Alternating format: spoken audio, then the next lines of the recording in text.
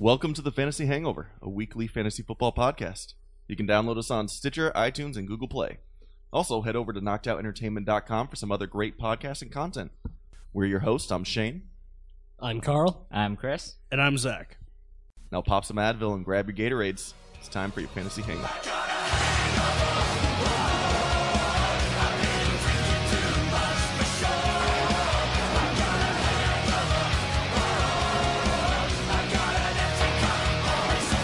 And welcome back to me.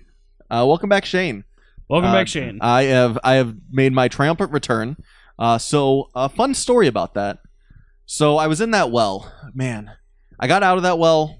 Then I fell back into the well. It was a weird thing that somebody had laid down leaves over the top of the well on like a little thin blanket. So I didn't know that there was a well there anymore. I thought, oh, they got rid of this well, and I fell back into it. It was terrible. It was very Looney Tunes. So I got out of the well earlier this morning. Just scraped, climbed up to the top. I was airlifted out by Medvac. I'm okay now. They hydrated me. I've been drinking beer. It's been doing good. But fun fact, Carl, knowing that the podcast was going, decided to try and save me himself from that well. And he fell down. Oh, yeah, and I wasn't there anymore. So now he's down there by himself. It's very rough for him, I'm sure. And I believe Chris has, I think he just has 2 thumbs left. Like, he just kept chopping. The extent of his injuries were not known. We're not sure exactly where he got injured. By him not telling us, I think it might be something a little worse than his thumbs, but we're not 100% certain. Yeah, it's really rough. So if Chris ever offers to cook you something, if you like, let's just say finger sandwiches, say yes. All right, so are we going to move into the quick outs then, Shane? We're starting up with the quick outs. All right, so first things first, our weekly IR report. We now have a smaller report this week. It's a smaller report this week, thank heavens for football, but Greg Olsen and Corey Coleman have both been sent to IR. It's not a season-ending IR. It's going to be a 6 to 8, or it's going to be an 8-week minimum with designated to return. So they will be back eventually this season, but it's going to be a while. So for people that had Greg Olsen as their number 1 tight end, not only were you disappointed with his fantasy production for the first 2 weeks, but now you don't get him for the rest of the year. In my opinion, he is droppable because it's a foot injury, and you kind of need your foot to do everything with football. So even when he comes back, I mean, I don't think it's worth. I think it depends on your roster. If you have an IR slot, it's worth throwing him down into there. Depending on who's already there. Depending, if you have David Johnson, yeah. Yeah, if you have David Johnson and Greg Olsen, you might as well just rebuild. Yep. But if you have a free IR slot, then stash him away for sure. But there's so many good waiver pickups, which we'll get to later. There's so many good people on the waiver wire that it's kind of hard to have that slot held by a guy that might not play great when he comes back. Yeah. So moving on then in the quick outs, we have Andrew Luck. He is still not even practicing at this point, which, I mean, they were saying the whole time that it was going to be October before he came back. I heard close to week 5, 6. Yeah. But if he's not practicing, week 3, it's week 5, 6 sounds like too soon. Yep, because he'll probably need at least 1 to 2 weeks of practice before he actually physically comes back to play. In further news, Dwayne Brown is still holding out, so look for the Texans offense to still be Yeah, I had mentioned this. I wasn't on the podcast when we talked about Dwayne Brown's holdout originally, but the reason why I think they made the switch to Deshaun Watson is that they realize that they don't have an offensive line without Dwayne Brown holding down that left side, and so they put in the mobile quarterback. I mean, that sucks for Tom Savage, but it's a smart move by O'Brien, because a lot of people were saying, oh, he pulled Savage too soon, he didn't give him a chance. I think he realized that he was getting killed out there and that he needed to do something. He was getting killed for He was sure. getting David Card out there so badly. Yeah. So next thing, Roger Goodell is apparently getting his contract extended. Boo. The Bengals locker room, everyone is turning on everyone. There was pretty much a near mutiny to get the offensive coordinator fired, and they did wind up firing him. Yep. You gotta, I hope for the best, and I hope that Andy Dalton comes back and plays well, but who knows at this point? The only person in the locker room that seems to be behind Andy Dalton right now is AJ McCarron, which is the weirdest thing I've seen. Because he came out and he was like, that's our guy. That's our quarterback. Well, that's and, because, secretly back there, he's just going, I hope he sucks for 2 more weeks because then I'm in the game. Yeah, he was playing the politically correct role because people were saying that McCarron should be starting because of how bad there's Dalton is reports doing. saying that Kaepernick should be signed to the team by players on the team. Yeah, players on the team want them to bench Dalton to sign Kaepernick, which you would think you'd want that. I mean, that shows no love for Dalton or McCarron then. Correct. Yeah, that shows that they have no faith in McCarron either. So, next thing is kind of not a funny story, but kind of a funny story. So Lawrence Timmons, linebacker for the Miami Dolphins, was suspended indefinitely by his team. And to quote what we have written down here, he went AWOL to see his baby mama. Yeah, he apparently was trying to go to his baby mama's place in Pittsburgh. To see his baby and baby mama, and he didn't baby notify mama the team. Was said in this story many times. We're not just saying baby mama for a reason. Yeah. It was actually quoted in the story. And with that too, there was the team filed a missing persons report because he didn't show up for curfew the night before they were supposed to play, and he was gone. He didn't notify no one had anybody any on idea the where team. he was. They found him at the airport. They ended up sending a Dolphins personnel out there who ended up flying to Pittsburgh with him to see the baby and mama in just prior mention.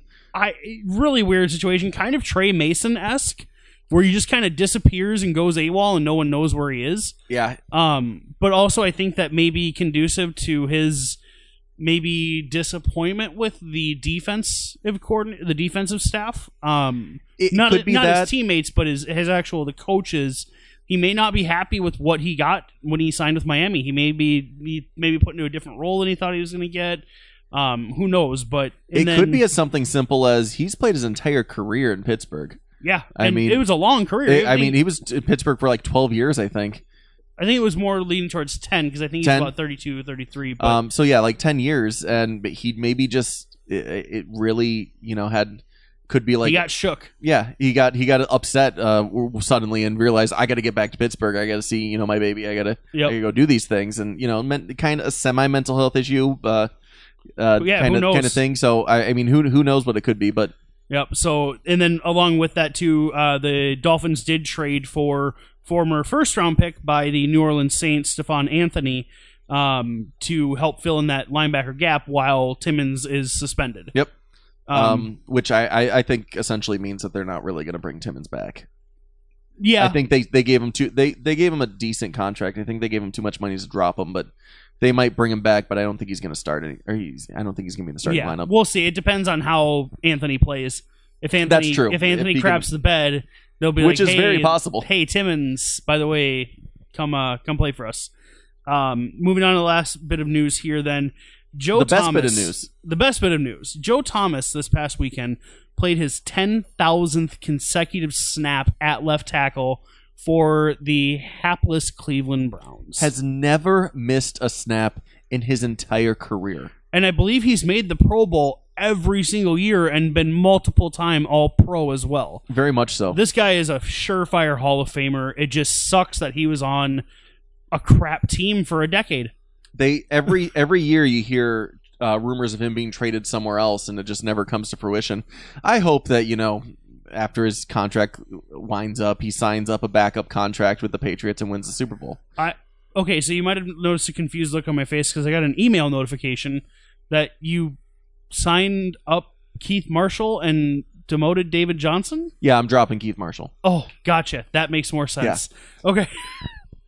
Anyways, so now that we've cleared up that confusion here, that's all we have for quick outs. Yeah. So now it is time for our true hangover, our Suds and Duds hangover. Which it really felt like a hangover after. Oh man, it was a rough week for all of us. So we'll start with Chris, who had the worst of us all because he gave everyone an extra Sud last week. He gave us an extra juicy Sud. Oh, he was excited about this. He was like, "Oh man, this Sud is so hoppy. Oh man, you're gonna take one sip and be like, oh girl." Turns out you took one sip and you're like, "Oh, bitter beer face." It's like drinking an IPA. Oh, they're so good. I have one right in front of me. It's a double. I'm blissfully ignorant. So he gave Larry Fitzgerald as his stud. Larry Fitzgerald ended the week with 3 catches and 21 yards. Yeah, you can't PPR, really that's call 5 that. points. Non-PPR, that's 2 points. That's not sud territory. no. Now for his dud, he is not. He is. This one's funny. This one's funny to me. Second worst dud of the week. The worst one we'll get to later. I'm sorry, guys. I had such a good week 1, when it came to my suds and duds, and week 2, I just. You hit on one and you had 50-50 on the second. It was a decent grab. He had a touchdown. Anyway, this dud is Buck Allen. Now, I don't know if you guys watched that Baltimore game or paid attention to it, but Buck Allen ended up with 66 rushing yards. Yeah, that seems okay. That's not anything to write home about, but he had 5 catches for 35 yards and a touchdown as well. Yep. So that was that 9? That's 20 points. 9 plus 6, 15. So 15 in non-PPR. Yep, 15 non-PPR, 20 in plus PPR. PPR. That's you can't really call that you can't call that a dud.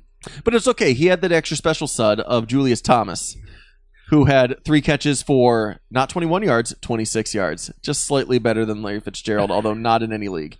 Also, yeah. 5 points, 2 to 5 points. Pretty bad. Yeah, pretty bad. Zach, let's hear about yours. My sud last week was Zach Ertz, which even in standard it came away okay. Yeah, even money. He had 5 catches for 97 yards. So 9 points out of a tight end. I'm not gonna argue against that, considering how bad the position is. 14 points out of a tight end in PPR. I'd take that every week. Yep. I missed a little bit on my dud though. By a little bit I mean a lot. Alshon Jeffrey came out and he had, I think it was it 5 catches for 70 some odd yards and a touchdown? He had 7 catches for 92 yards and a touchdown. 7 for 92 and a touchdown. So that's 22 points 22 in PPR and 16 points standard. 15 points standard. 15 points in standard. So solid start in either of those leagues. So yep. And you know what? You know what I did? I sat him in my league for Larry Fitzgerald. I gotta stop listening to you guys. I sat him in my league too. It's rough. Yeah. But I still won, so that's what matters. Yeah, me too. Yeah, go us. High Go five. us. Boom. Air 5. All right. So what did Carl have there, Shane? Ooh, yeah. Carl also did not do too well when it comes to his sud. He had Cameron Brate for his sud. Tight end. He had 2 catches for 24 yards. So that's 2 to 4 points. To be fair, I'm gonna give a little bit of leniency on this. It was still a bad performance, but so was the entire Bears performance. That's true. Which made him not have to be used. Yeah, he didn't need a check down on that one because all the wide receivers running into the end zone. Mike Evans had 7 catches for 90 some odd yards and a touchdown. Deshaun Jackson didn't really do a whole lot. I would also like to say that if you listen back to the episode, when Carl brought up Brate, he said that he felt like the Bears would shut down Mike Evans. So I feel like that's a double dud right there. I'm okay with the double dud. Carl's not here to defend himself. Carl's got the double dud. Yeah. Carl wins the award for double dud, except... Well, no, because Chris won the Chris wins the double dud award this week. We'll call it a tie. I don't think we call it a tie because Carl's actual dud, was a win. If you sat Sammy Watkins last week... Oh, yeah. He had 2 catches for 30 yards, so that's 3 to 5 points. That is not good. You don't want 3 to 5 points out of your number 2 wide receiver. Watkins is... He's probably drafted as a number 2 wide receiver in a lot of leagues. Do you want to hear an early sneak peek at a fun fact? Yeah. Watkins is currently 4th in both targets and receiving yards on his own team. 4th. That's rough for him. Yep. He has Todd Gurley, Cooper Kupp, and his Robin ahead of him. And by Robin, Woods? Robert Woods. Yep. All 3 of those guys are ahead of him in targets and yards. Yeah, Sammy Watkins, who I thought might have been a big sleeper, a big beer goggles player on the year. There's still time. There's still time. The offense is getting acclimated. They've got a lot of new pieces on that offense, so there's still plenty of time, and it's not like they've had the best schedule early going. I mean, yeah, they had the Colts week 1, but they didn't need to throw. Yeah, that's true. All right, guys, so that was our hangover from last week. Did we touch on yours? Oh, no, I guess we didn't. Don't forget about yours, Shane. I was trying to get past it, so... man, I could be up for the double dud this week. Jeez. So I've got Brandon Cooks as my sud. it sounded like such a good grab at the right It was beforehand. the revenge matchup. It was the perfect setting. Revenge matchup. They're in the dome. Got Tom Brady behind center. It was the perfect mix of everything. Yeah, he had 2 catches for 37 yards. So 3 points standard, 5 points PPR. 3 to 5, not good. And then my dud, which I also thought was such a great one, was Todd Gurley, who had 88 rushing yards and a touchdown. He also had 3 catches for 48 yards and a touchdown as well. Yeah, I'm gonna put a little bit of a kind of disgusting note on this, is that those 88 yards are the most he's had since his rookie year. He has turned into a lot more of a receiving option, really, than he has a running option. That was just the perfect mix of everything going right for him in the running game. Don't expect this kind of production week after week. Unless this is the turning point. That's the only way I could see his production keeping the way it's going, if this is the turning point. I agree. I wouldn't say that Gurley's necessarily a sit this week. I mean, we might get to that later if it comes up on the Wheel of Destiny. But I wouldn't feel call it the Wheel of Doom. Yeah, but I wouldn't feel great about starting him still, and especially considering it's a Thursday night game. It's early. It's early in the week, and Thursday night games are notorious for being kind of crapshoots. With the exception of, usually week 1 because everyone's rested, but you only get 4 days to prepare. Don't expect a massive game out of Gurley. Yeah, I completely agree with that. Especially, I don't see him. I can see him maybe catching some balls out of the backfield again. Oh yeah, he's probably good for 3 to 5 catches. I don't see him keeping up the rushing yards the way that things have been turning there. He hasn't proven it over almost 2 full seasons that he can do it week to week. So why would we consider him now being a week to week RB1? Yeah. So with that said, after discussing that, I think I need a drink. I'm busting this tab right open on our What's on Tap. Well, to tell you what's on tap, I'm drinking a double IPA, Blissful Ignorance. It's out of Lupulin Brewing Company in Minnesota. It's very good. And that's been What's on Tap. All right, now for the beer cast to be done with. We've got What's on Tap is our waiver wire prediction, or our waiver wire pickups, who should be added. Now, we do realize that this is a little bit late considering this comes out the day after waivers are done, but hopefully these are just guys that you picked up on, or if they're still available in free agency, go grab them. Yeah, so I'm gonna bring up some guys. We're gonna touch on them a little bit and then move on. So first one I'm gonna bring up is Buck Allen. So he's been brought up in the past. He was brought up last week. He was actually brought up in the last segment because he played great. So I've got a caveat for Buck Allen. Buck Allen should be on a team. He should be on at least on your bench. He's a good spot start. He's a really good spot start if Terrence West is actually injured and is out. Yep, last week he was, which is part of the reason why he got the number of touches that he did. But he also produced really well with all those touches. That's true. I still don't love Buck Allen as somebody that you want to lean on.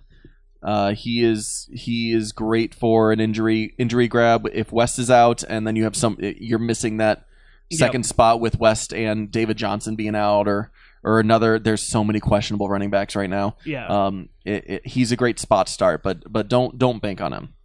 Now, with that said, this next guy, who should also be on teams, but he's not owned in a lot of leagues, Chris Carson. Bank on this guy. He's the number 1 guy in Seattle. Yep. I mean, everyone can talk about Thomas Rawls till their mom comes home, but Chris Carson's getting the carries. He's getting the yards. Yep. And he had his coming out party last week, and he looked pretty good. Yeah, in a really ugly defensive game between San Francisco and Seattle. Actually, both running backs did really well for each team. Thomas Rawls was not very good. He was not utilized. He's still coming back from injury. Chris Carson looks the part of a guy that could be that full-time 3-down running back, because he proved in the preseason that he can catch the ball as well.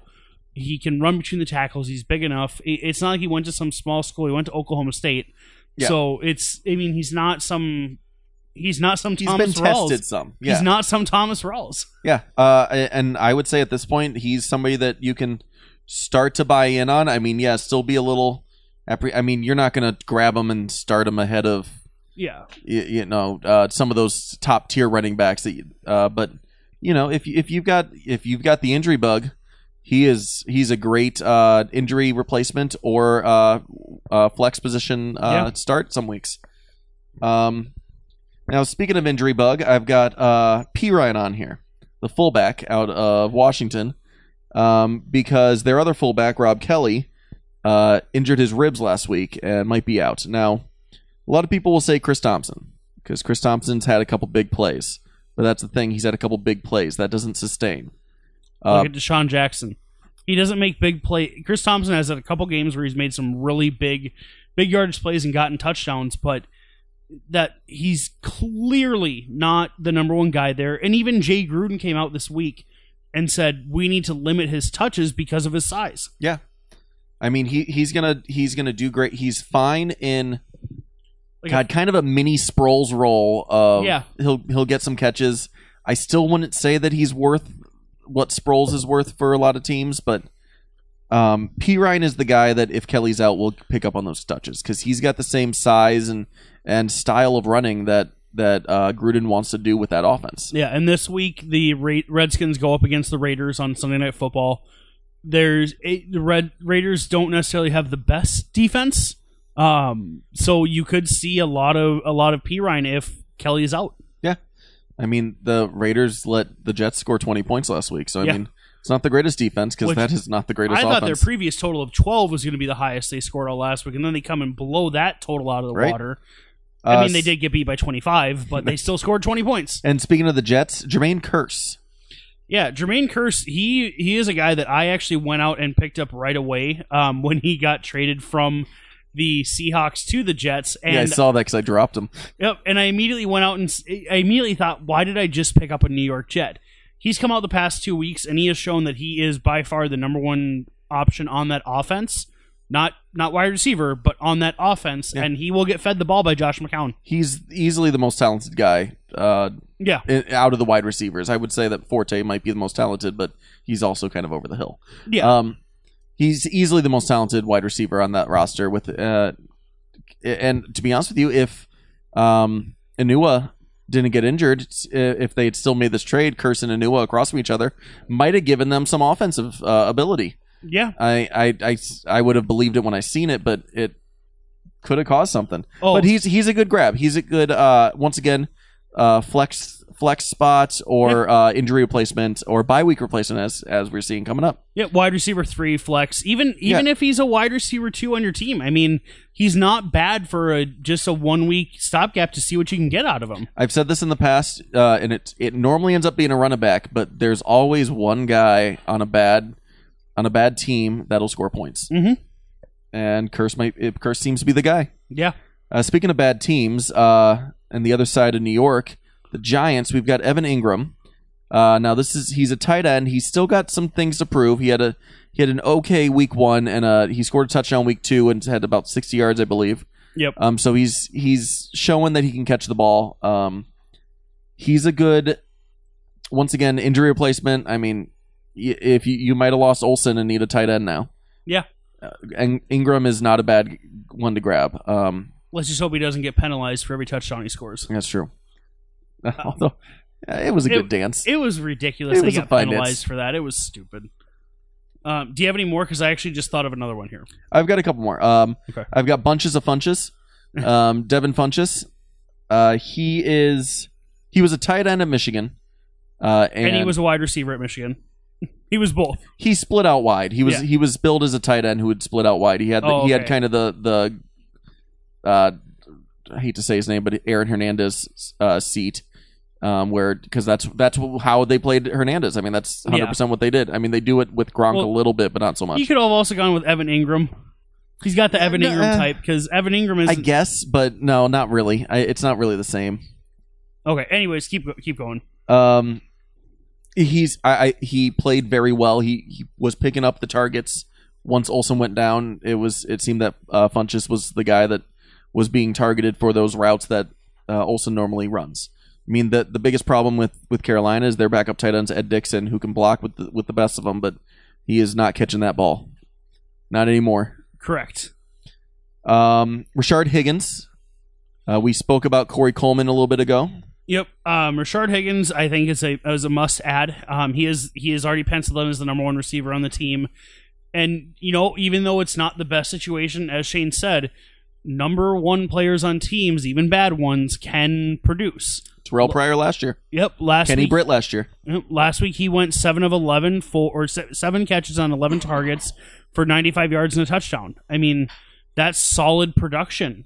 Yeah. And see if he keeps it up. Now, I do say with the caveat of that, yes, he's the number one guy for right now, but Kenny Britt could step up, although it doesn't look like he's going to.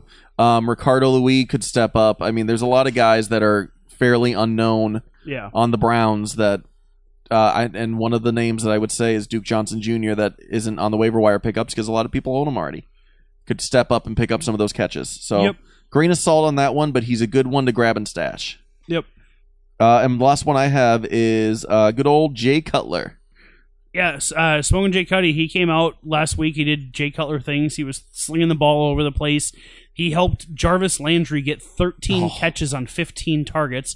Sure, the yards weren't there, but if you were in PPR, that's a double-digit. That's a 20-point week. At halftime, I think he had 8 catches for like 37 yards or something ridiculous like that. It was ridiculous, but I mean, that's 12 points.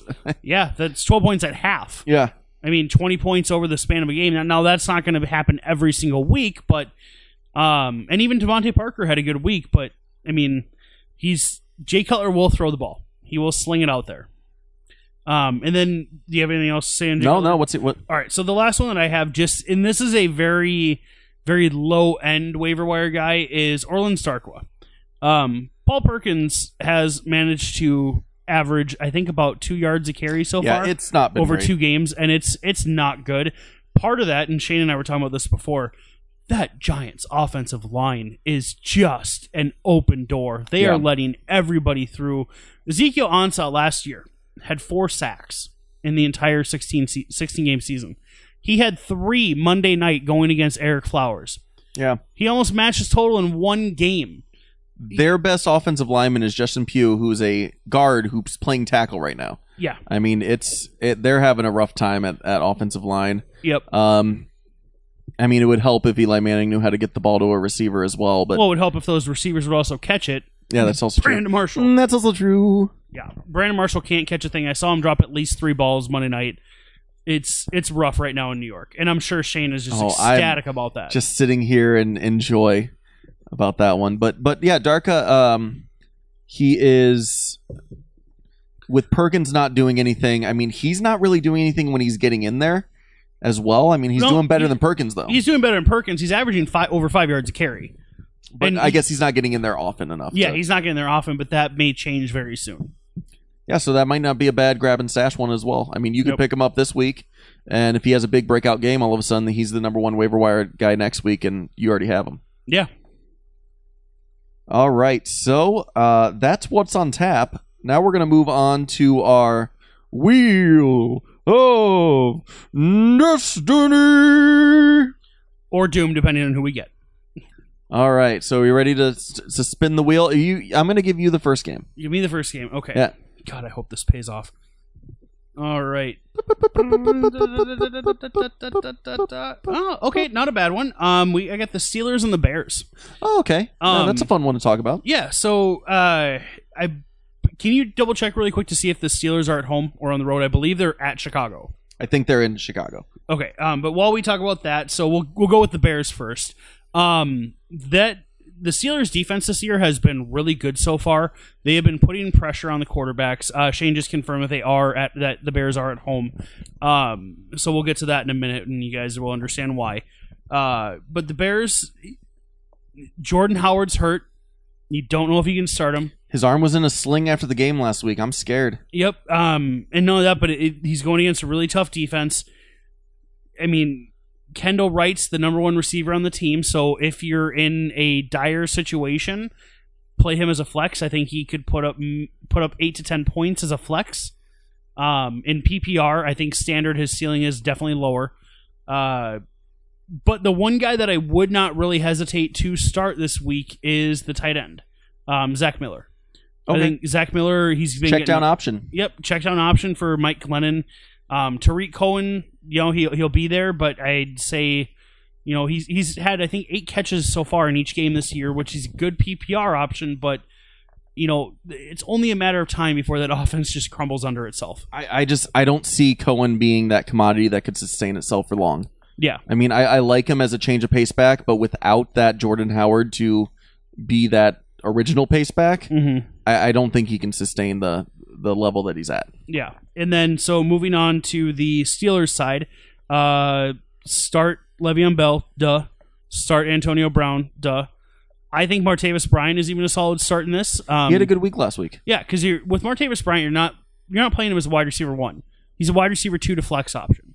So if you can get double-digit points out of that wide receiver 2 or flex option, that's a solid week in my opinion. Yeah. So you're really looking for most likely 4 to 5 catches, 70 to 100 yards, and a touchdown. Is probably what you're looking at out of Martavis Bryant on, if everything goes right. And then you got your fingers crossed that Le'Veon Bell can get some running yards. Yep. It was rough in it was very rough in the first week. It was a little less rough, but he went against a good defense in the Vikings in week 2. But week 3, you're going against Chicago. Granted, you're at Chicago, but I think this could be the week that Le'Veon Bell finally turns it up and becomes that number 1 pick that he was this year. With that being said, again, the Bears are at home, so starting Ben Roethlisberger is not a good option. Yeah, he does not do well on the road. Yep. I would like to say that, yes, he ended up with a touchdown, but the Bears held Devontae Freeman to 37 yards week 1 and Coleman to less than that. Yep. I mean, they can play well against the run if they're not getting completely torn up in the passing game. So that was the problem that they had last week, is they were just getting wrecked in the passing game. Yeah, but that was... With that said, though, they didn't... I mean... You got to look at this, though, is that it was their first game under a new offensive coordinator, not at home on turf. Yeah. So that I definitely understand what you're saying. I agree that it's not the best matchup, but I'm not saying sit Le'Veon Bell. You're still starting him no matter what. Yeah, he's Le'Veon Bell. Yep. You don't sit him unless he has 5 or 6 eggs in a row. Yep. Sneaky play. I mean, if you're in leagues with defense, I think the Steelers are a really good defense. I think Mike Glennon has thrown a pick 6 and had at least 2 turnovers in each game Glennon's so far. Bad. It's going to be the Mitchell's time pretty soon. I would say by week 5. By week 5 or 6, if things keep going the way they are, yeah, I would say by week 5 or 6. But I would say I think we could start seeing him. We could see him show up in the game at the end of a game next week, possibly. Yeah, we'll see. All right, so that's all I have for this game. Yeah, I think that's good. That's solid. Okay. All right, Wheel of Morality, turn. Tell us a lesson that we should learn. Oh, of course you would. New England, Houston. All right, I've got some things. I'm just going to sit back and let Shane take this next for the few minutes. In 17 years, a rookie quarterback has not played well against a Bill Belichick run team. Since he has taken over as the Patriots head coach, no rookie quarterback has had a quote-unquote decent to good game. They've always played terribly in their first game against him. So sneaky matchup for everyone is going to be the Patriots defense. Patriots defense have not played fantastic this year.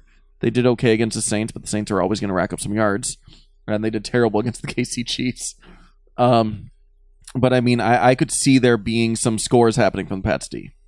With that said, Brady's had a good year this year already. I mean, 3 touchdowns, no picks, 700 yards. So he's an obvious start.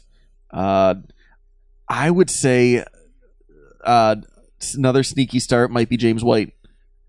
James White's been doing a really good job of catching the ball out of the backfield. He's not the number 1 running back in New England. That's Gillislee. He's got that. Yeah, that's Gillislee by far. Gillislee's got that blunt between the tackles, big guy. I'm going to score the touchdown for you, or you're going to stuff me 3 yards behind the line kind of attitude. Yep.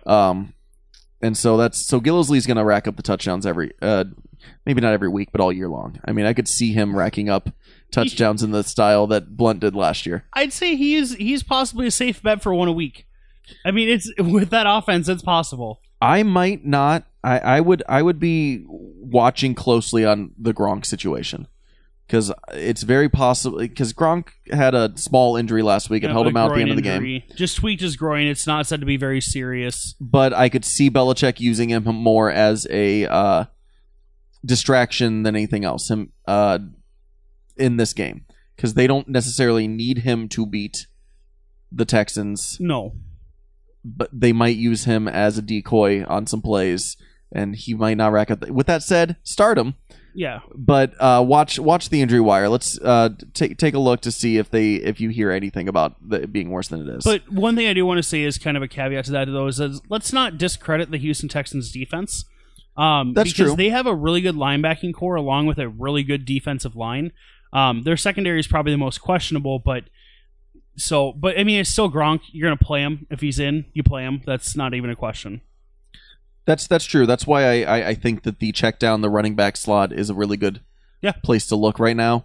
I think check downs and possibly a couple deep balls from Brady might get through, and seeing those short run games.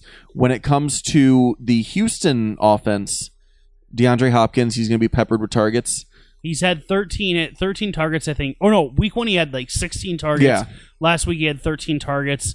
It may not always equal the best production in standard scoring leagues, but in PPR, you've got probably 10 guaranteed double-digit points a week from coming from DeAndre Hopkins. I mean, a lot of people drafted him as their number 2 wide receiver, or hopefully as their number 2 if you've got him as the number 1. I would have waited for him to be my number 2. Yeah. But he's gonna. I could see double-digit points out of him still. Yeah. Out of anybody on that offense, it's him and possibly Lamar Miller. I mean, that Patriots defense has shown some issues in the rushing game this year with shifty running backs. But with them worried about Watson's running, I could see Lamar Miller sneaking out for some big gains. Yeah. Those are the only 2 guys, though, that I would even look at on that team for offense. Sure. Absolutely, I wouldn't touch Braxton Miller or anybody else. Yep. And do not start Watson. No, do not start Watson. Bad business decision. So that's my goal on that game. All right. Well, now that we got your probably spoke too long on that one. That's fine. All right. So next one here. All right. Actually, an interesting matchup on one side of the ball, at least. I got the Buccaneers and the Vikings. Okay. So we'll start with the Vikings to kind of get that out of the way. This is going to be a tale of 2 quarterbacks. And those 2 quarterbacks are Sam Bradford and Case Keenum. Right now, Sam Bradford is dealing with a bone bruise on the same knee that he had tore his ACL, and he had surgically repaired. So there's a chance that he plays, but right now I would say it's probably a 40% chance that he plays and 60% chance he doesn't. Yeah, I would put it right around there as well.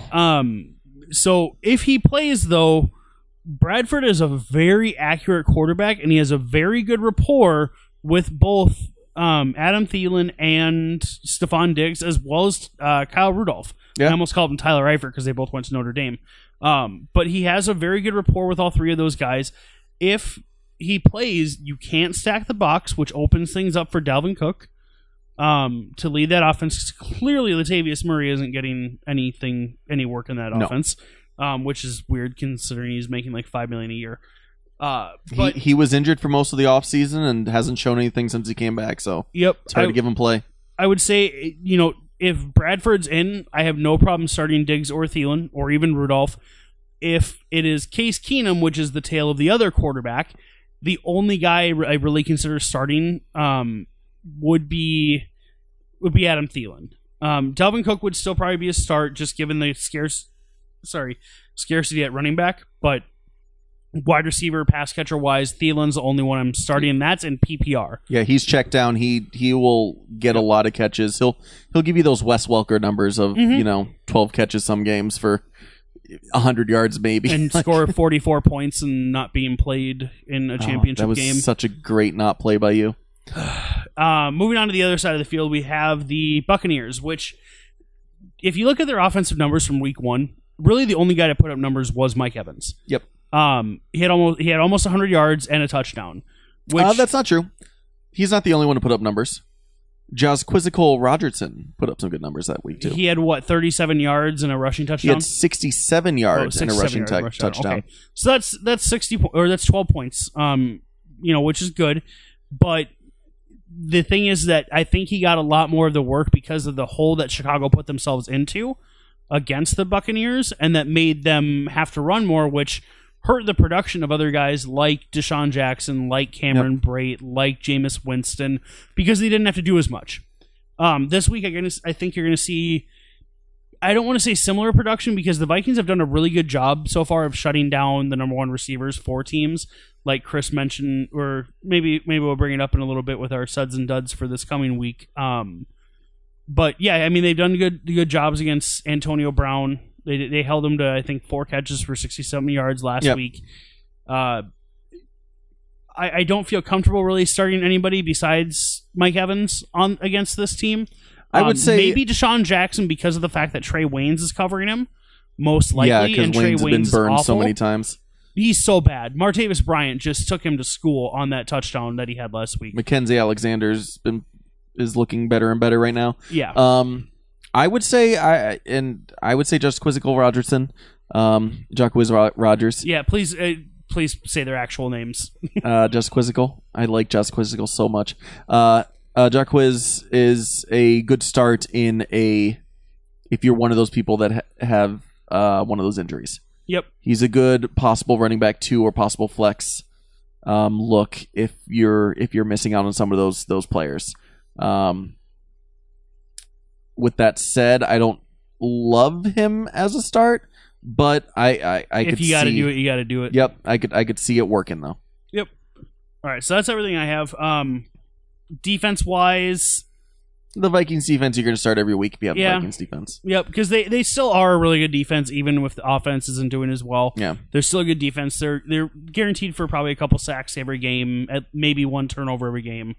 But yeah, so moving on to the next, we're going to spin this wheel. And I would say this week has been a better wheel spin than last week. Did you speak too soon? No, maybe. Cowboys Cardinals is your final one. Yeah, you spoke a little bit too soon. So I've got a lot of opinions when it comes to the Cowboys. One of those opinions is that Dak Prescott is overrated, and it was showing last week when he played terribly. Hold up, though, because that's against Denver. If a defense gets a nickname, they've earned it. The Legion of Boom, the no-fly zone. They have 3 number 1 corners on their team. I get what you're saying, but the Cardinals' defense have been a top 5 defense in the league for years. Yes, this year they are not doing as well because the offense has been off so far, and so the defense is on the field more often than they want to be. With that said, the Dallas offense is also off this year. Yes. Ezekiel Elliott had 9 total carries last week. Yeah. I mean, it's looked rough for both of these teams. Ezekiel Elliott's going to be a must start every week. With that said, I wanted to put him on in the next. I wanted to put him as one of my duds. I really did, but there's a lot of smack talk going on in the media about him taking plays off and things like that I feel like he might be playing with a chip on his shoulder, so he might be playing better than he would be. And I think he needs to play better because I don't think that Dak Prescott's going to step back up this week. I think he's going to look rusty is not a good word. He's going to look like the rookie that he didn't look like last year. Yeah, I think that this actually is I'm going to say I think this is a really good week for the Cowboys. I'm going to take this side of it because that entire offense is going to want to show that last week wasn't their true face. I think it's a revenge game for that entire offense, and I feel bad for the Cardinals defense. I don't, because I think the Cardinals defense is still going to play fine against them. I think they're going to rack up sacks. I think they're going to get a couple turnovers. With that said, my number 1 start from this game is Jason Witten. Yeah, that's fair. He's been on a tear the first 2 games. Yep, he's PPR been the one monster. Yeah, he's been the one guy this year on the Cowboys that's been a consistent threat. I mean, Des Bryant's haven't had terrible. Des Bryant time. had good PPR production last week, and okay production regardless, because he still had, I think, 50 some odd yards and a touchdown. But he did that on about, I think it was on 15 targets. He caught 7 balls. That is not conducive of a number one wide receiver. Sorry, Chris. But Jason Witten, both games, has looked fantastic. He is always going to be the guy that moves the chains, and this year, unlike he's been the last couple of years, he's been getting the ball in the red zone. So I would start Jason Witten, especially in the weak tight end league that we have, that the league is right now. Well, I was going to say, let's say the league that everybody has, because yes. everybody's in a weak tight end league. That the NFL is right now, how weak the tight end position is. If you've got Witten, you should probably be starting him. I think the number one tight end still right now in the NFL scoring wise is Austin Hooper on 3 catches, 4 catches so far. I think Witten might have passed him. Okay. Witten's got 17 catches for 156 yards and 2 touchdowns. Hooper had 2 catches for 180 yards and a touchdown in the first game, and then I think he had 2 or 3 catches last week. So it's close. Yeah, so it's going to be close there. But with that said, when it comes to Cardinals players, other than their defense, I don't know if I touch them. It's hard to know who's maybe. I mean, the one guy I could see is Larry Fitzgerald. In PPR. Yeah, in PPR. Standard, I'm having a hard time looking at him in standard. Week 1, he had a pretty good week. Week 2, Larry Fitzgerald, it's almost like he wasn't there, and it was very weird to see. It's been a long time since I've seen Larry Fitzgerald have a game like he did last week, which is also why I think that he could be up for a bounce back week here. Yep. So Larry Fitzgerald, number 2 wide receiver, wide receiver flex position, possible good start. But I wouldn't touch the rest of that offense. If you're in a best ball league, I'd say J.J. Nelson would be a solid play. Grabbing him for your bench. But that's in best ball. I would have a hard time starting him in one good game. Doesn't. I mean, he had a really good end of the season last year. He's had some good games, but because they've already all but ruled out John Brown for this week. They're saying that he's pretty much not going to play this week again. Yeah. So that's going to open up the game for J.J. Nelson a little bit more. Hopefully, this isn't just a defensive game. I think the fact that J.J. Nelson had a really big game last week is going to help Larry Fitzgerald, because it's gonna draw some of that. A little bit of that notice from the Cowboys. But yeah, was that 4 games? That was 4 games. We each did 2. All you got right. your Patriots first, and then you got the Cowboys Cardinals second. Well, I think now it's time for us to put on our beer goggles and take a look at a couple of sleepers. I guess You're ruining it, Shane. Wait. Put on your beer goggles and get behind someone who will perform better than they look. There we go. Giggity goo. So it's going to be a short list this week. It is a list of 2 people. So the first one on this list is someone that we mentioned earlier, Jermaine Kearse. He's playing against Miami. It's not so much the matchup, it's the fact that he's the only guy on that team that seems to be getting consistent targets. Yeah. So, I mean, the beer goggles aspect of it is that you don't want to start a Jets player, but Kearse is the one guy that you might want to start. It makes you kind of throw up a little bit in your mouth even just to consider starting a Jets player. I feel player. a little dirty. Yeah, I need a shower. I need to bathe like immediately. But with that being said, as you said, it's, and especially PPR, that I think is a really solid flex play. Depending on your team and injuries and everything, possibly even a wide receiver too. But I think he has a solid upside of, in PPR, at least 8 points a week. Yeah, 8 to 10 a week. And I mean, with Miami's only played 1 game this season, so it's just you're going off of what happened with the Chargers. And they let Keenan Allen have like 10 catches for 109 yards or something like that. They gave up 323 passing yards last week. So Miami's defense clearly isn't what is going to be considered a dominant defense, which is another reason why I feel it's safe to start Jermaine Kearse. Yep. And then for me, I've got that was Zach's, by the way. My beer goggle is LeGarrette Blount against the Giants, And it's not so much that it's Blunt, it's that it's against the Giants. These are more tequila goggles, I would say, than beer goggles. Now, Blunt, yes, has not had a great season so far. He had a touchdown week 1. The thing about Blunt versus the Giants is that the Giants have given up 134 yards to running backs per game. And Sproles is more of the pass-catching running back. Yes, he's been getting some yards. But I think that Blunt could see some good carries in the red zone against the Giants this week. Fair enough. I get it. I don't agree with it, but I also don't have to. That's your beer goggles player. So. Yep, I would say that Blunt would be a possible flex position. I wouldn't want him as a running back 1 or 2.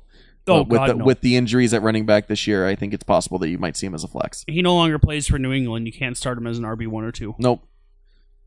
All right, so now we're getting down to the nitty-gritty. It is time for the suds and the duds. All right, Shane, you are going first, just in case we happen to have the same dud here. So No. The person that's going first is going to be Carlos O'Kelly. Mr. Carell. So I'm going to read this verbatim. I'm funny. Sud, Cam Newton. He's very matchup dependent, but against the Saints, it's a nice matchup. Very straight and to the point. I would agree with that. I mean, it is he's consistently has played well against the Saints. Yep, and it's the Saints, so we know they can't stop anybody. That's true. They've made a generally mediocre offense with Minnesota look like a superstar team, and they allowed Brady to get back to form and look like the MVP he was after having his lowest completion percentage in his career in week 1. In week 1, where he lost all of his wide receivers and had to start, and then they had to put in a wide receiver that hasn't been there for more than 4 days. But I agree. Yeah. As a Patriots fan, I had to defend my golden boy. No, I wasn't trying to rip on him. I was just saying that. I agree. Yeah, it was bad. Now his dud. Shane and I have a little bit of a disagreement. Now his dud, I must still be wearing my beer goggles from the last segment because he looks like a sud to me. Yep, I agree. Still, Matt Stafford. Atlanta's defense has been stellar so far this year. That's true. Yep. And I think they keep the pressure on Stafford to make it tough on him all game. With that said, they lost Vic Beasley for at least this game. Yep. Well, they said probably a month. Yeah. They said he's going to be out for about a month. So Vic Beasley, their leading sack guy from last year, and their leading sack guy so far this year. Yep. That reduces the pressure on Stafford. Correct. I don't think that you put somebody else back in there and that somebody not named Vic Beasley can keep up that rate of play. Yeah. So, and Stafford's been playing well. I mean, yes, he only had 100 and some yards last week. He had 122 passing yards, and he had 2 touchdowns. He did have a lost fumble, but the Giants, regardless of how bad their offense is, they still have a really good defense, and Stafford knew that he didn't want to test that defense. This is a defense that last year I think was the number 1 scoring defense in the NFL. They won a lot of their games, and that was when they weren't even putting up 20 plus points on offense. I think they said last night was the 7th or 8th, or Monday night, sorry, was the 7th or 8th straight game where they have scored less than 20 points. But I'm going to give Stafford credit for what he did. He managed a great game. It was really kind of one unlucky play that he had which was the fumble. But I am a big fan. That fumble, I was watching that. I and didn't was think it was a fumble. I thought his arm was coming forward. Yep. I thought it should have been reviewed, and I thought so too. Yeah, I'm glad that even with that, the next play was a pick. So yeah. But yeah, no, I really like Stafford this week. I told the boys earlier that I think this could be the highest scoring game of the week, and it would not surprise me if it was. I also would not be shocked. All right, so those were Carl's. So now I will do mine. So my sud this week is now is it? I keep forgetting. Is it T.Y. Montgomery like T.Y. Hilton, or is it Ty Montgomery like Ty Hilton? I think it's Ty Montgomery like Ty Hilton. Okay, got it. So Ty Montgomery's playing against Cincy. Oh, this is your sud? This is my sud. Oh, gross. Sorry. Okay. Ty Montgomery's playing against Cincy. Oh, you know what? I was thinking T.Y. Hilton. You got me all messed up there. No, I'm not. No, no, I am not playing T.Y. Hilton. That makes much more sense. I'm okay with Ty Montgomery. I thought you were saying T.Y. Hilton was your stud. No, definitely not. Hoofda. No, Ty Montgomery is my stud. Okay. He's playing against Cincy, who's given up 163 rushing yards a game so far. Now, Randall Cobb is also hurt. Which I know doesn't sound like something you would mention with a running back, but Randall Cobb does a lot of end arounds. He'll start in the backfield. He'll get some of those running plays. And he's been getting a lot of work in the first 2 weeks of the season. He was looking good the first 2 weeks of the season, and it's unfortunate that he's hurt now. And not only that, but Jordy Nelson is hurt too. He's a 50-50 shot to play on or play this Sunday. I was going to say, if Cobb wasn't hurt, he'd be my stud in this game. But with this, Montgomery is probably going to take. They're going to run the ball against Cincy. It's going to happen since he's given up a lot of running. I mean, I don't think given up a lot in general. I don't think they're going to need to pass as much this game, so they're going to get up big and they're going to start running the ball. And so Ty Montgomery's going to get some action. He can catch the ball in the backfield. He was a wide receiver. Yeah. He was drafted as a wide receiver, and he's kind of the interim running back right now. Yep. And so I just think Ty Montgomery is just a solid start for this week. Yeah, I agree. My dud, which you're not going to agree with, is Dalvin Cook. But I have to put that caveat on there. If it's Sam Bradford, I'm going to disagree. If it's Case Keenum, I agree. Now, Dalvin Cook, he had 64 yards last week. 12 rushes, 64 yards against a good Pittsburgh defense. Now, Tampa Bay looked great against Chicago. And yes, the caveat is it was Chicago. But, I mean, Jordan Howard's a good running back normally. Yes, he left the game with a sling, and he's injured. But, man, they weren't giving up anything on the ground. Yeah, no, for sure. They were... Well, part of that, too, is having to play catch-up mode, where they couldn't really run the ball. Yes. Because if you're losing, you can't run the ball. That is true, but... Normally, if you're losing and you get one of the... And they were still running the ball a little bit. Normally, if you're losing and you can't run the ball, you slip in a draw or a sneak that gets you some yards. I think they gave up 20 yards last week. I mean, it was gross. It was a tiny amount of yards. Now, as I've said before, the Tampa Bay's only played one game. We don't know if this is going to be a consistent thing that they can keep up. They do have the defensive pieces to really have a solid defense, and it could just be it's them starting to gel. But again, it's only one game, 1 week. We don't know. Now, Dalvin Cook is he's dependent on the big run. He's a running back that needs those. I think he's a volume guy. He's the running back that he might be getting 2 or 3 yard runs, and then he'll break out a 12 to 15 yard one and bust that average up. Yep. So his average yards looks really good because he gets those big runs in every here and there. I don't think he's getting those big runs against that Tampa Bay defense. Okay, fair enough. So I could see him going. I think that Minnesota's playing from behind a bit in this game, and I think that he might get 15 carries for maybe 30 yards. Like, I don't see it being a really good game for him at all. Yeah. Do you want me to go ahead and read Chris's? Yeah. Okay, so Chris, his stud is Carlos Hyde. He said that he did well against Seattle and Carolina, and the Rams got destroyed on the ground last week, which they did. Robert Kelly was running all over the Rams last week before he got hurt. And then his duds... Sorry, I was reading your response to his dud. His dud is Mike Evans. Minnesota defense held Antonio Brown to 62 yards, no touchdowns, and Michael Thomas to 45 yards and no touchdowns. I can't argue with that. You still play Mike Evans. Oh yeah, you have to. You can't not play Mike Evans. One big play changes that. Yep. I mean, and he's a 6'5" receiver. All it takes is one lob of Jameis Winston to the end zone to be like, "Hey, Mike, go get it." And I feel like and yes, Antonio Brown's great. I feel like he's a little bit different of a receiver than those first two. Absolutely. He's definitely got more of that red zone threat. He's gonna be the guy that gets looked at in the end zone more often than, because Brown gets a lot of touchdowns, but a lot of that happens from he busts it wide open and runs it downfield for 40 yards. Yep. Evans, they're going to look at 3-4 yards deep. I mean, 3-4 yards out of the end zone. They're going to look at it in the red zone a lot. I was very confused. Sorry, I know. I phrased it weirdly. So I could see Evans busting out, but I can't disagree with that logic. I mean, it makes sense. For sure. It makes sense to call him a dud. I mean, it's just like when receivers go against Josh Norman. I mean, you have a number one solid corner. Look at Jeffrey week 1. Or not Jeffrey week 1 last week, but he scored his points when he wasn't being covered by Norman. Yeah. Who did the Washington Redskins play week 1? That's a great question. Because I know they played a top guy, and I know I sat him because of who they played. The Washington Redskins played Philly week 1.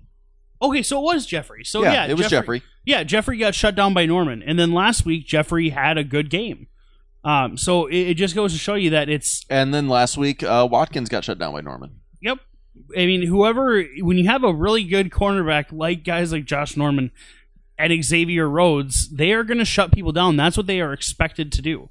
And the thing that's different about Evans and Rhodes is a press corner. He will press Mike Evans. He will try to throw him off his routes, and that's going to throw off Jameis Winston looking his way. Now, this is neither here nor there, but who does Norman cover against the Raiders? Is he covering Cooper or is he covering Crabtree? Because Crabtree's the guy that's been putting up the numbers this year.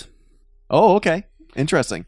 All right. So, for this week, my sud is going to be Isaiah Crowell.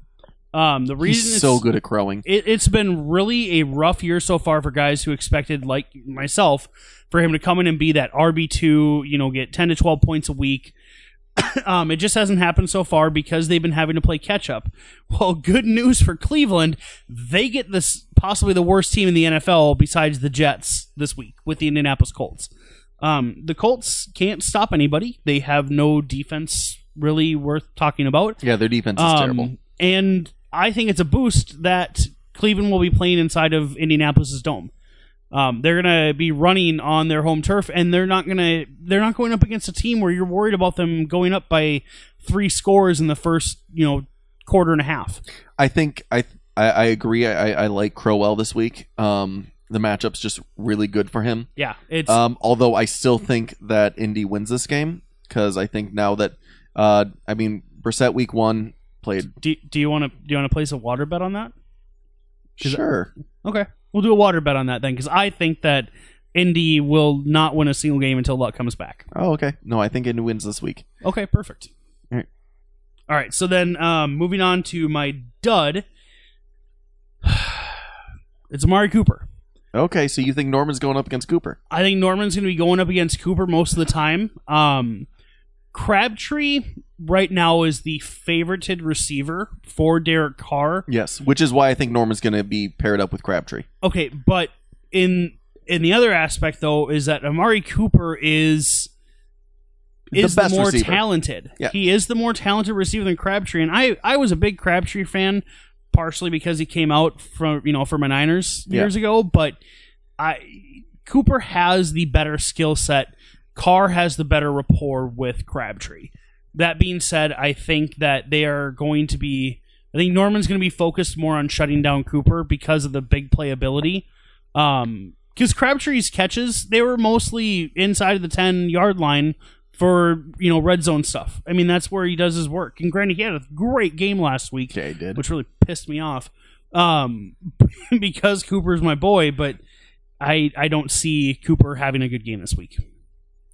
I think it's the opposite. Like as I was asking that question because I think that Norman's going to be shadowing Crabtree because of the way Crabtree's been playing lately and the way that Carr seems to have that rapport with Crabtree. Yeah. So I think Cooper is going to bust out for a couple big gains.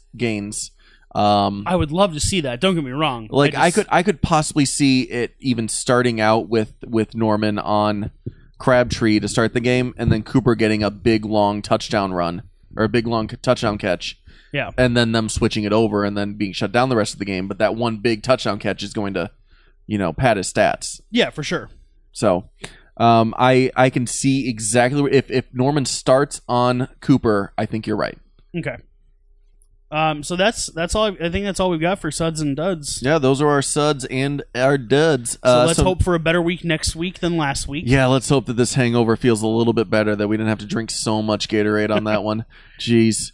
All right, so now we're gonna head over to a nice. Oh, it's a nice clean corner. Oh man. Oh, the trivia corner is looking so dusty, but man, this fun fact corner is looking. You're like putting lights up in there, and it just looks so pretty. All right, so fun fact. We got a couple here. So the first fun fact: last week in the Jets Raiders game, the Jets had 0 pressures on Derek Carr in 28 pass attempts. Zero pressures on the quarterback in 28 pass attempts. That shows two things: one, how great that Raiders offensive line is, and two, how inept the Jets are. How much they miss, is it Sheldon Richardson that they just traded? Yeah, it was Sheldon Richardson. I mean, they still have Muhammad Wilkerson and Leonard Williams. Yeah. But, yeah, no pressures and 28 dropbacks from Derek Carr. Kareem Hunt, his 5 touchdowns in the first 2 career games is second to, I'm going to be honest, I've never heard of this name before, but Dutch Sterneman. Yeah, not familiar. Who had 6 in 1920. Yeah, I'm shocked that I'm not familiar with that name. Yeah, so that was the most in an 97 year span. Do you have the stats for a name that we do know to give us like? Oh no. Okay. It just said it says Kareem Hunt's 5 TDs in first 2 career games is second to Dutch Sterneman of 1920. You know, who played in 1920. So regardless, that's a solid. That's pretty great. That's pretty great. This one is more of a fun, just kind of a fun thing, is that the Browns are favored in a road game for the first time in 3 years. I love it. Yep, I love it. 1 point. Favored by 1 point. Doesn't matter whether you win by an inch or a mile. That's still true. Winning. That's still a win. All right, and then the last fun fact here. This one, it's not so much a fun fact as it is a gross fact. Last week, Carson Wentz had 55 yards rushing. That was more than LaShawn McCoy, who had 9, Ezekiel Elliott, who had 8, and Jordan Howard, who had 7 combined. That is gross. Those are 3 top 10 running backs in the NFL who got outrushed by a quarterback in one game. Yeah, that was that. All 3. Anybody that started those 3 guys had a rough week, unless you had a fantastic team around a 0-point Jordan Howard. McCoy saved himself with PPR. Yes, he wound up with 9 points in full point PPR, which I mean isn't good, but Howard and Zeke did not save themselves, though. No, Howard and Zeke did not save themselves. Zeke almost cost me a matchup. Zeke was rough. Howard at least there was an excuse afterwards because he's injured. The extent of the injury is very well unknown. Which is very upsetting to me as someone that owns him and has a lot of injured running backs on my super, super supposed to be deep running back roster. So many injuries. But no, it's that's upsetting for those owners. Yeah, it's not good. Here's kind of fun news. Mike Williams is apparently practicing. Oh, that's awesome. Yeah, so good for him. Hopefully his knee can hold up, and if it does hold up, he's the best wide receiver out of this draft. I still think that. I like him more than Corey Davis. We'll see. A lot of people don't. I think he's the more explosive wide receiver. Don't get me wrong. Yeah. I think he's the more explosive wide receiver. I still think the one with the best all-around skill set is Corey Davis. I think he's the Amari Cooper to his Michael Crabtree. Yeah. All right, so with that said, we have appeared to finish the Gatorade. We have eaten all the Taco Bell. I've got some Chinese food waiting. And this is the end of your fantasy hangover. See you guys next week. Hopefully we can avoid some injury scares. Yeah, maybe there'll be people saved from wells and fingers reattached. Who knows what reattached. Bye. Bye.